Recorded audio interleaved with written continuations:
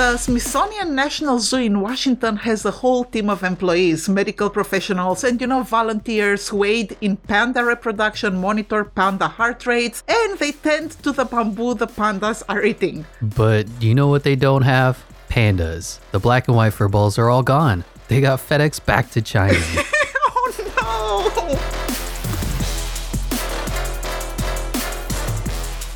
Hello everyone, welcome to this week's dubious episode. I'm Sandra. And I'm Tyler. And today we are talking about pandas and why China took them back from us earlier than scheduled. Yeah, it's basically about this week's meeting between POTUS Biden and Xi Jinping, elections next year in Taiwan, and the race for AI supremacy.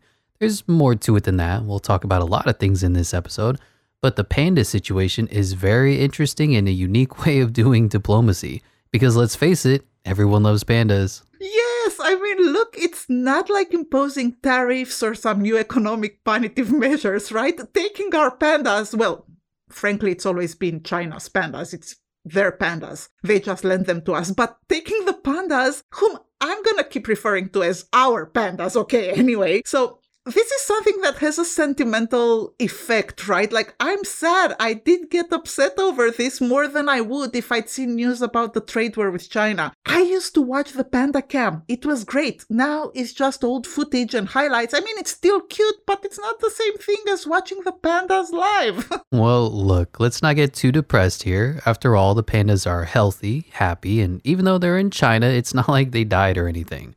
Cheer up! Plus, we decided to do the panda episode with all the grim stuff happening in the world right now because this story is not as sad. And now we're not even 5 minutes into the episode and you're almost crying? Okay, fine. Obviously, it's not the end of the world, but as I said, I love the pandas and hopefully they'll be back. So let's start with the beginning. When and how and why were the little fluffy diplomats recalled? And what is China signaling with this move? This episode is sponsored by BetterHelp.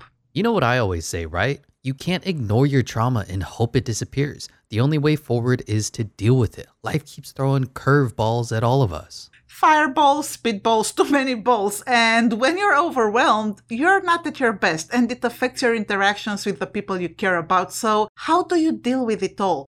Call your therapist like I do. Yes, to be friends, I'm a BetterHelp happy customer, been using their services since way before we even started this podcast. I can attest to the fact that Sandra is now, let's say, a much lovelier person to be around. Oh, shut up. Also, my therapist will love hearing that. With BetterHelp, you can tap into a network of over 25,000 licensed and experienced therapists who can help you with a wide range of issues. If you're thinking of giving therapy a try, BetterHelp is a great option. It's convenient, it's affordable, it's flexible, and most importantly, it's entirely online. And you'll get 10% off your first month if you sign up at betterhelp.com/dubious. Yes, and then you can talk to your therapist whenever and however you feel comfortable, whether it's via text, chat, phone, or video call. If your therapist isn't the right fit for any reason, you can switch to a new therapist at no additional charge. So, do yourself a favor, take care of your mental health, because when you feel empowered, you are prepared to take on everything life throws at you. Visit betterhelp.com/dubious to get 10% off your first month or click the link in the episode notes. That's BetterHelp, HELP.com/dubious.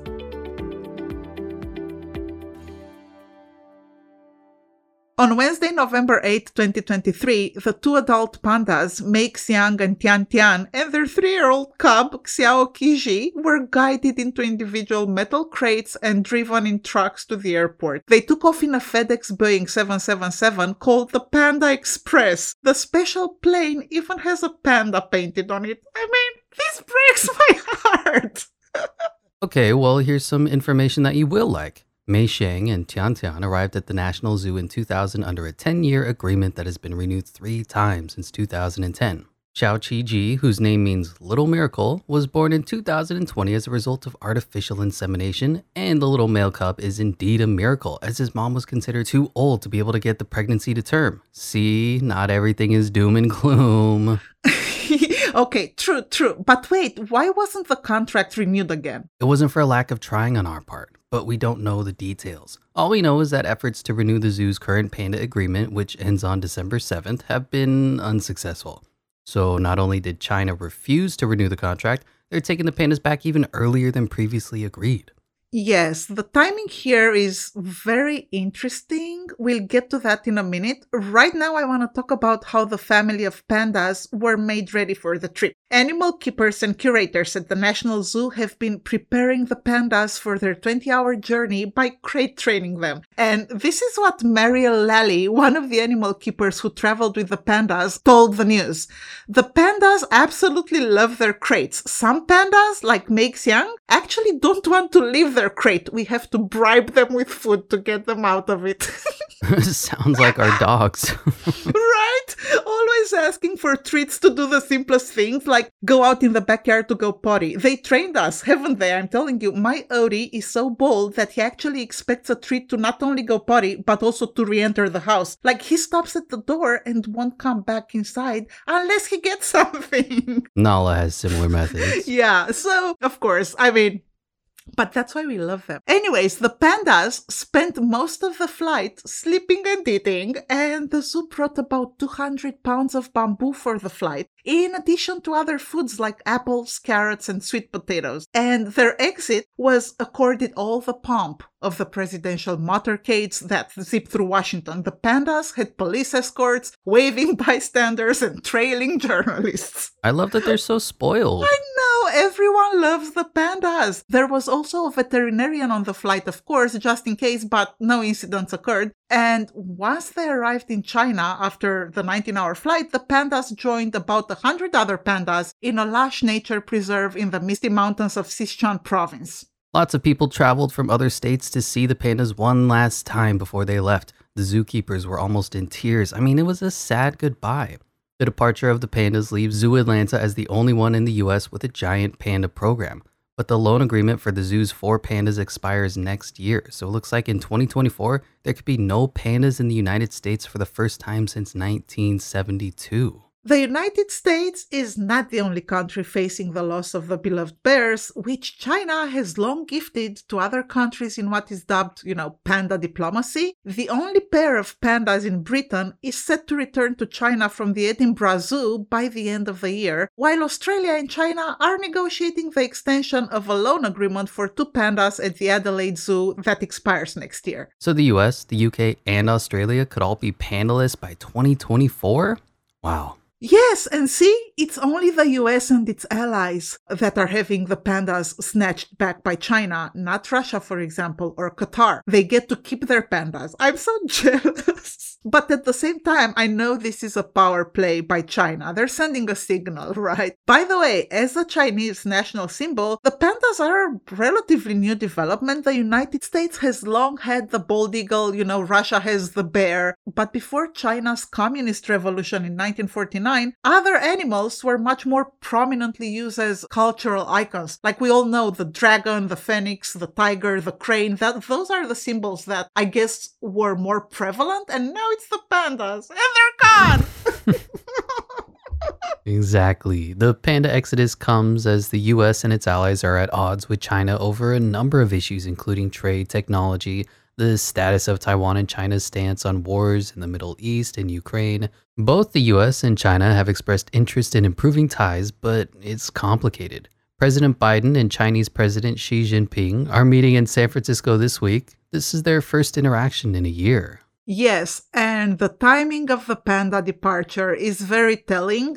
I mean, look, they were taken back literally a week before our president is meeting theirs on Wednesday, November 15 in San Francisco. But in fairness, zoos that host pandas outside China usually agree to send adults back when they are elderly. And we know that Mei Xiang is 25 and Tian Tian is 26. Now, Melissa Songer, a conservation biologist at the zoo who has worked with the pandas for 23 years, told the New York Times, they are at the age where they should be in China. I don't want to have a panda pass away outside of China. Well, regardless, the timing is very weird, so I'd say this is the moment when our dubimeter alarms go off for the panda exodus.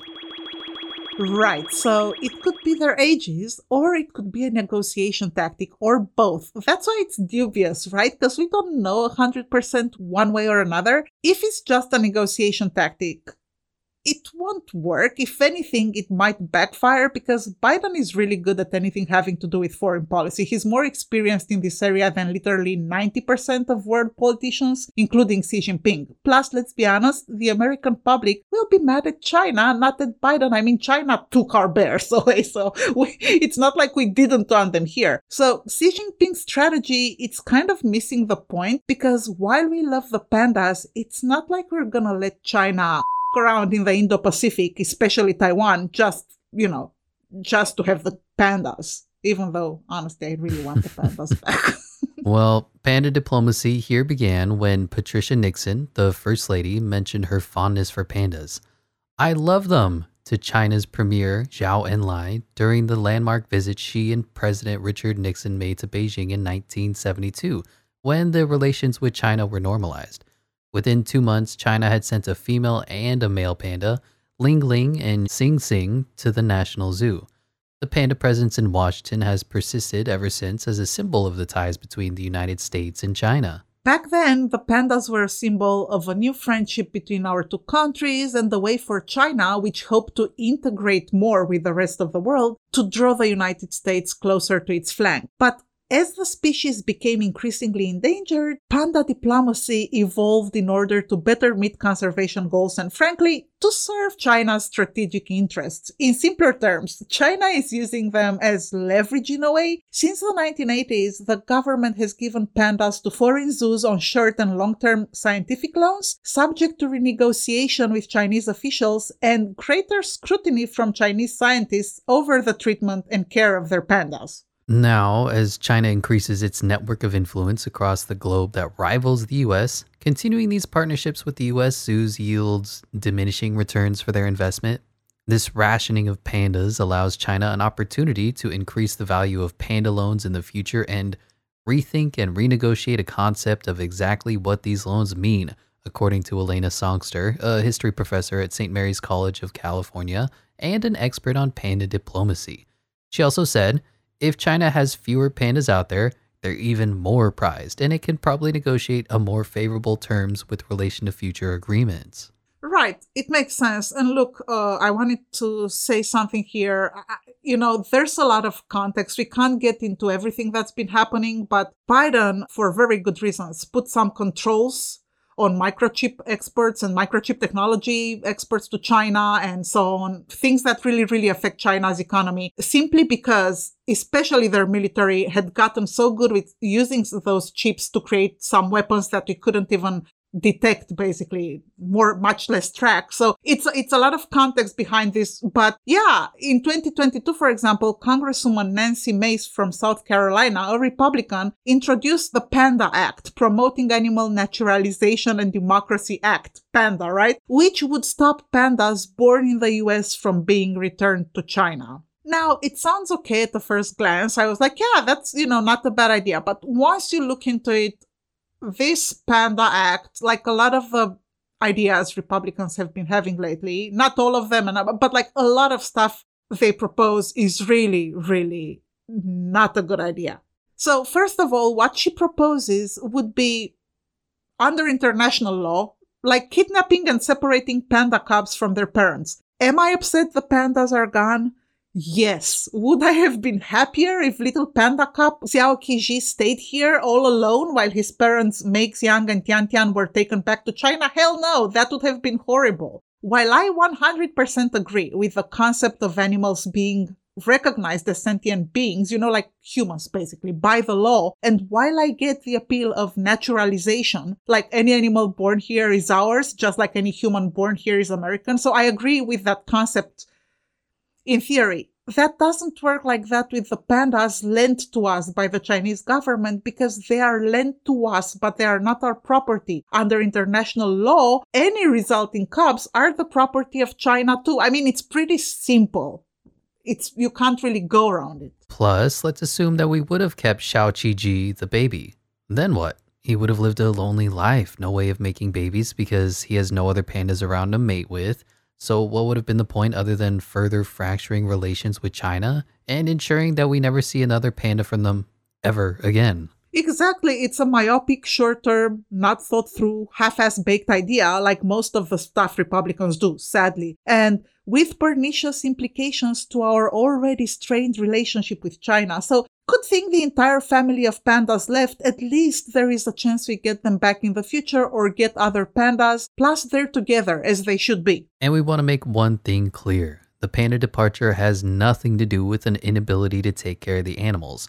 Although critics in China at one point accused American zoos of mistreating some of their prized pandas, Of course. American zoos, as well as both governments, maintain that the breeding and lease programs have been successful, promoting conservation and intercultural goals. Yes, while unofficially China is, spreading rumors, officially Liu Pengyu, a spokesperson for the Chinese embassy in Washington, said that many good results have been achieved on breeding, disease prevention and control, technical exchanges, and public awareness. This has played a positive role in protecting endangered species and enhancing the friendship between Chinese and American peoples. But I think everyone knows that not only we took great care of the pandas, we cherished them. Come on, because they are adorable fur balls of joy. Dan Ash, the director of the Association of Zoos and Aquarium, told Politico, "Zoos aren't taking this personally. It's not a repudiation of zoos or their ability to take care of pandas. It's a reflection of the state of relations between the US and China." Exactly. Very well said, Mr. Ash. So let's stay focused on the issue at hand. The issue at Panda Paw. Panda Claw? You stay focused. You said stay focused, so stay focused. All right, let's stay focused. So what do we know about this meeting between Biden and Xi Jinping? The Biden-Xi bilateral will take place during the Asia-Pacific Economic Cooperation, or APEC, Summit, which the U.S. is hosting in San Francisco from the 11th to the 17th of November. The encounter on November 15th will be only their second face-to-face meeting during the Biden presidency. It will be wide-ranging, U.S. officials said, with the Israel-Hamas war, Taiwan, the war in Ukraine, the election interference to be discussed, and it is an important moment because relations between the two countries deteriorated earlier this year. Just like my memory, because I almost forgot, we must remind our people about the ad-free episodes. Dear listeners, you can claim all our episodes ad-free if you become patrons. This is the simplest way you can support Dubious. Yes, Newbie friends, as you know, because we harass you with this information every episode, we are an independent podcast. We don't have a team. We don't have editors, sound designers, researchers, and so on. It's just Tyler and I, and we do our best every week to bring you the best stories. We work on this podcast in our free time, on nights and weekends, and sometimes during work hours. So, if you want to support us, please become a patron on dubiouspod.com or by clicking the link in the episode notes right here in the app you're listening to us in. It's cheaper than a fancy cup of coffee, you get all our content ad-free, and your help will mean the world to us. Yes, now back to the tensions with China. The most recent incident was when the United States accused China of sending a spy balloon across its airspace. Remember that spy balloon, Tyler? An American warplane shot it down off the coast of South Carolina, and there was also the visit to Taiwan last year by then Speaker Nancy Pelosi, which led China to break off communication between our two nations' militaries, right? And this is just the tip of the iceberg. President Biden is determined to restore those channels, but China appears reluctant to do so, hence the panda signal. Right. One official told the BBC, this is not the relationship of 5 or 10 years ago. We're not talking about a long list of outcomes or deliverables. The goals here are really about managing the competition, preventing the downside of risk of conflict, and ensuring channels of communications are open. Well, I think this is a pretty good summary of where we stand with China. But what is really at the heart of this deterioration of relations between China and the US? Concretely, like what beef do we have with them? What are we competing for here besides, trade as a general term? What's at stake, Sandra, for real? America's entire future.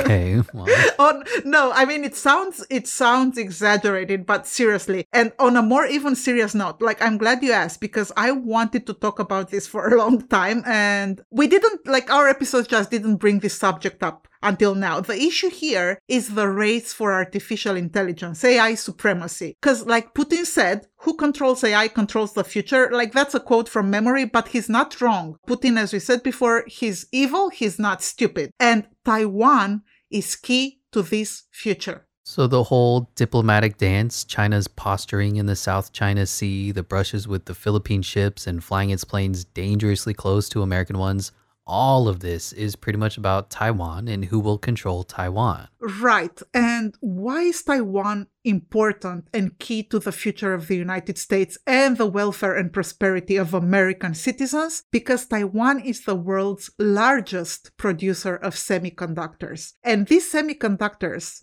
are what powers AI and what they power everything from your microwave to your car to your, I don't even know, even the old school type calculators, right? 60% of all microchips are produced on the island. 92% of logic semiconductors with components smaller than 10 nanometers, capable of fitting more processing capacity onto a minuscule area while also being faster and more energy efficient, are made in Taiwan. And I think what's important here to remember throughout the rest of this episode is that microchips mean power, especially military power, which means geopolitical power. And look, capacities are growing, capabilities are expanding. For example, a single strand of human hair is 90,000 nanometers thick. In 1971, an average transistor, an average chip, was already just 10,000 nanometers thick. Today, the most advanced chips are manufactured at 2 nanometers. 2 nanometers, Tyler. I mean, you can't even visually, it's like, I guess it's smaller than a virus. And TSMC is already working on creating a 1 nanometer chip. That's tiny. It's smaller than a grain of sand even. That's insane. Yes, but also fascinating, no? Sandra, you're a nerd. Wow. I mean, says the king of nerds, because you're literally the nerdiest person I know. Thank you. So, back to our conversation. TSMC is the Taiwan Semiconductor Manufacturing Company, the world's largest dedicated independent pure-play semiconductor foundry. What does pure play mean? Well, a pure-play company focuses solely on a particular product or activity. Pure-play firms either specialize in a specific niche or have little to no vertical integration. So basically, in layman terms, they do one thing, like microchips, right? And they do it good. So good that there's no competition, not at the scale TSMC is operating and not at their level of technological innovation. Exactly, they do it well. I mean, they rule the world in the field of microchips, plain and simple. And the thing is, semiconductor chips power everything from phones, cars, toys, and home appliances to drones, armored vehicles, missiles, surveillance satellites, and nuclear weapons. And the worrying thing is that the US share of global semiconductor manufacturing capacity has decreased from 37% in 1990 to 12% in 2021, according to the Semiconductor Industry Association. This discrepancy poses major risks to American national security and the economy, which is why both industry insiders and politicians recently began a call for building semiconductor fabs in the US.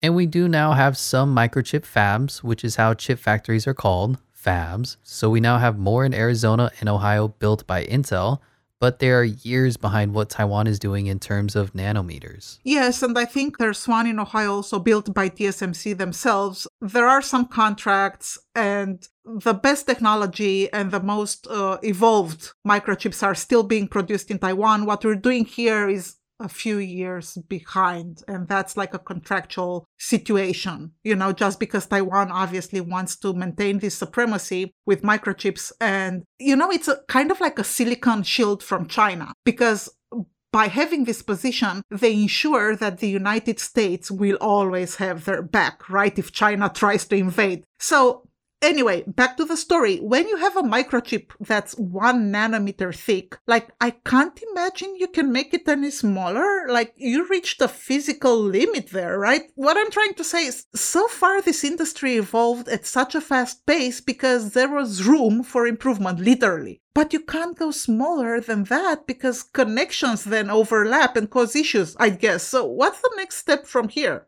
Well, you daisy chain the 1 nanometer chips and find innovative ways of putting as many as possible in as compact as possible spaces. Imagine 1 square centimeter of these chips, they'd be able to power literally the entire electrical grid systems for a whole country. Okay, I get it. Okay, I get why Taiwan is the real thing that's at stake here in this China-US Cold War thing that's happening now. Can we call it a Cold War? I don't want to be dramatic. I don't know. That panda has already sailed. Wow. Like, do you guys see what I'm being subjected to in this podcast? Do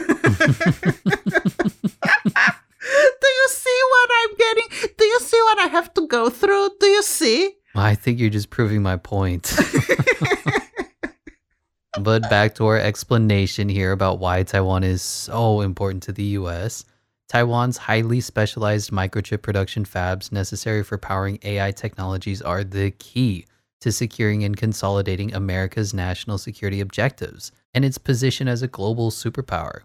Additionally, Taiwan is sat in the world's most economically consequential region, being located at a key juncture within the first island chain of China and anchoring a strategic network of US allies that is critical to the defense of the United States' vital interest in the Indo-Pacific. And with presidential elections coming up next year in Taiwan, on January 13, 2024 to be exact, we want to make sure China does not do things to prevent or alter or influence election results, because as it stands now, it seems that the candidate despised by Beijing and loved by us may win Taiwan's presidential election. Plus, tensions have been escalating in the Taiwan Strait for a while now, and because of everything we've discussed so far, it's clear why the United States has vital strategic interests at stake in the Taiwan Strait. Right, and since we highlighted the importance of Taiwan, let's put it in the context of AI. Disruptive and emerging technologies with military applications like artificial intelligence and synthetic biology are already shaping the future of the United States, the future of our intelligence and defense capabilities, right? Not only in space and cyberspace. We're not talking AI like large language models like ChatGPT or image generating AI bots like DALL-E or Midjourney, which we actually use for our podcast graphics.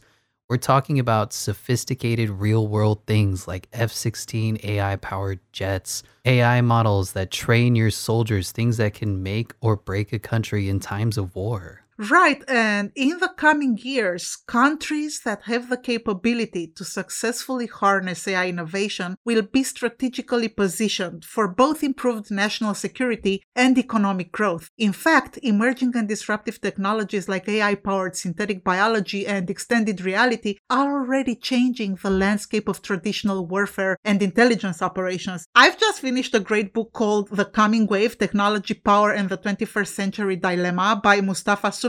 Could not recommend it more. But the point is, we need to be prepared, and we also need guardrails for AI. Containment. We need to be able to contain it if and when needed.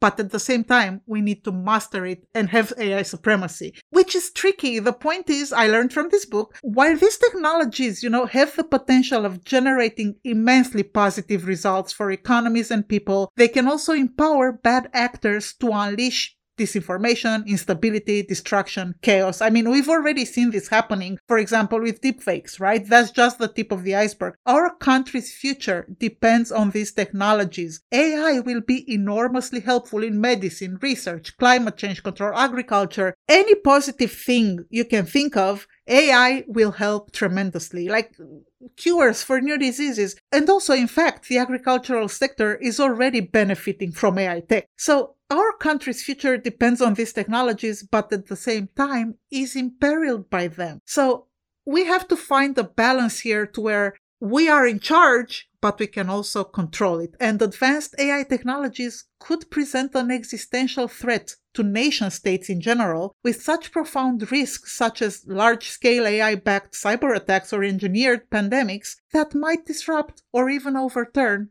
the current geopolitical order. I think I'm having a panic attack over here. Well, look, like with anything, if done right, AI will be an amazing thing for us. Anyway, it's not like we can decide to not go down the AI path. Like that ship has sailed. Other countries are taking this path, and we'd be left in a modern dark ages, so to speak, if we don't go the same route. We must embrace it, but contain it too. I agree. We can't stay suspended in time and be left behind. Exactly. So, in the past, the intelligence and defense community focused on traditionally hostile states when it came to, for example, certain types of bioterrorism threats, right? Currently, that reality has shifted drastically. The price of DNA synthesizers, which print bespoke strands of DNA, is falling rapidly, with some printing stations costing as little as $20,000. And anyone with a graduate training degree in biology or, great self-learning skills and motivation can print DNA in their garage. New pathogens, far more lethal and transmissible than anything in nature, could potentially decimate entire populations. A single person today, theoretically, has the capacity to kill 1 billion people. Such technologies could be used against the United States or its allies by Hamas, Daesh, Hezbollah, and even lone wolf foreign or domestic actors. And this is just one example. The military applications of AI are endless. Endless positive uses, but equally terrifying not so positive uses as well. And whoever has the latest and best technology will be able to keep, at least in theory, these threats at bay as much as possible. And all AI is ultimately powered by microchips. And the more advanced the AI, the more advanced the microchips it needs. And guess who has those? Taiwan. So yeah, we have to basically make sure China doesn't control Taiwan. And guess what we've been doing to achieve that goal? Want to make a podcast like we do? Well, Spotify's got a platform that lets you make one super easily, then distribute it everywhere and even earn money. All in one place for free. It's called Spotify for Podcasters, and here's how it works. Spotify for Podcasters lets you record and edit podcasts right from your phone or computer. So no matter what your setup is like, you can start creating today. Yes, guys, from your phone. You can be on the couch cuddling with your pets and working on your podcast at the same time. Then you can distribute your podcast to Spotify and everywhere else podcasts are heard. Video podcasts are also available on Spotify. And when you want to take conversations with your fans to the next level, Q&A and polls are the best way to get people talking. With Spotify for Podcasters, you can earn money in a variety of ways, including ads and podcast subscriptions. And best of all, it's totally free, no catch. Ever since we discovered Spotify for Podcasters, we feel we finally have options, and you could too. You could do a video podcast and Q&A listener polls even. If you want to have your own podcast, we highly recommend you give Spotify for Podcasters a try. Download the Spotify for Podcasters app or go to www.spotify.com/podcasters to get started. What? What have we been doing? We've been quietly arming Taiwan to its teeth.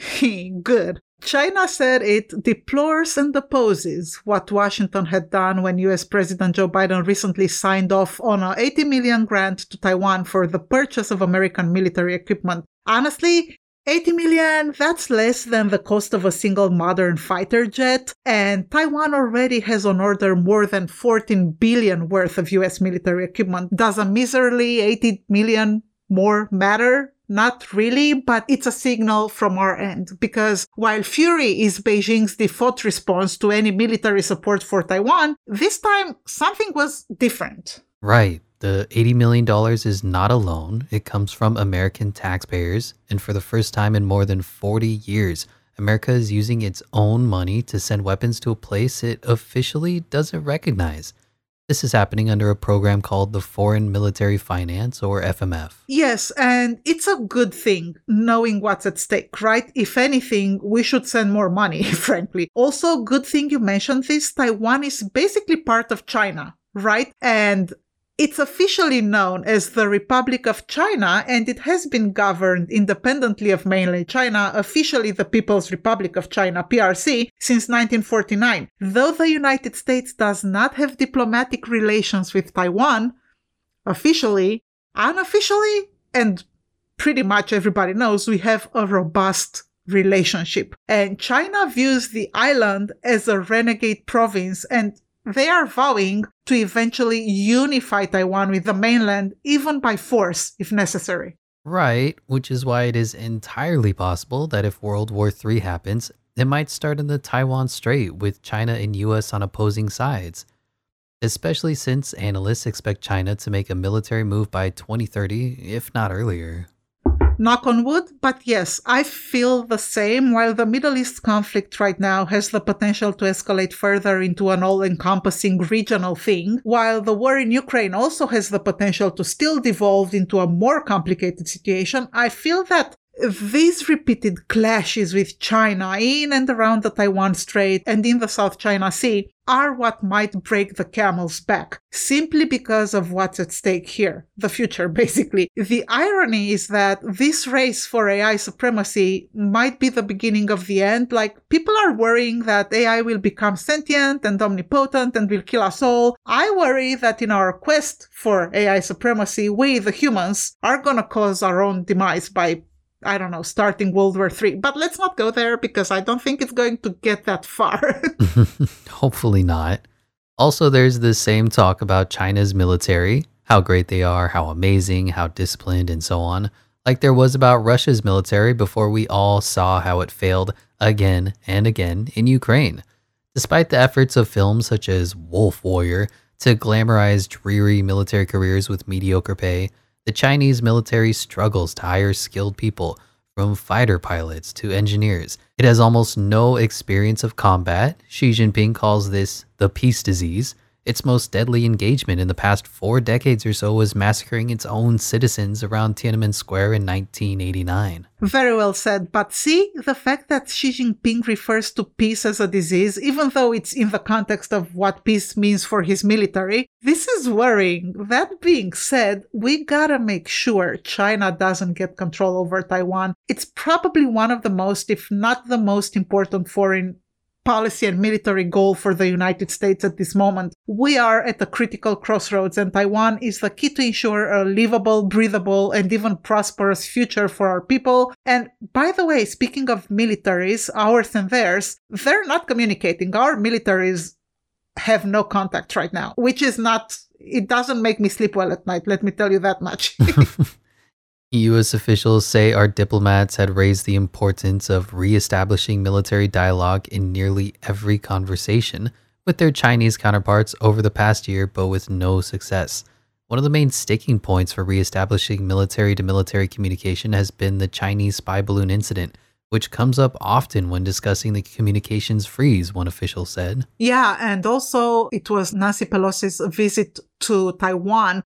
And it's not that she only visited Taiwan, she actually visited the TSMC fabs. So, microchips. So that pissed China off. But at the same time, we had to send that signal. Like, this is way too important to us. And hopefully the San Francisco meeting between President Biden and President Xi Jinping will help ease tensions and improve relations. Also, I want the pandas back. Well, I think we managed to cover everything we set out to in this episode, from, of course, the pandas, to microchips and Taiwan, to artificial intelligence implications, to diplomacy and military issues. So, Sandra, what's your dubimeter level for this episode? Scale of 1 to 10. I find the timing of the Panda Force Exodus very shady, Tyler, super dubious, and given the seriousness of the situation with Taiwan and what the pandas signal from Beijing actually means, because remember, they're bringing all their pandas from all our allies back home. So given all we've talked about, I'm saying 9.5, if not a straight 10. Well, I roughly agree that we're on the same page. I'll call it an 8.9. for the Panda diplomacy. Yes, Duby friends, if you like us, please recommend Dubious to your friends and family. You know what I always say, personal recommendations are the best recommendations. We are at DubiousPod on all social media. Thank you for listening, and we'll see you next week. We love you, Duby friends, and don't forget, stay dubious.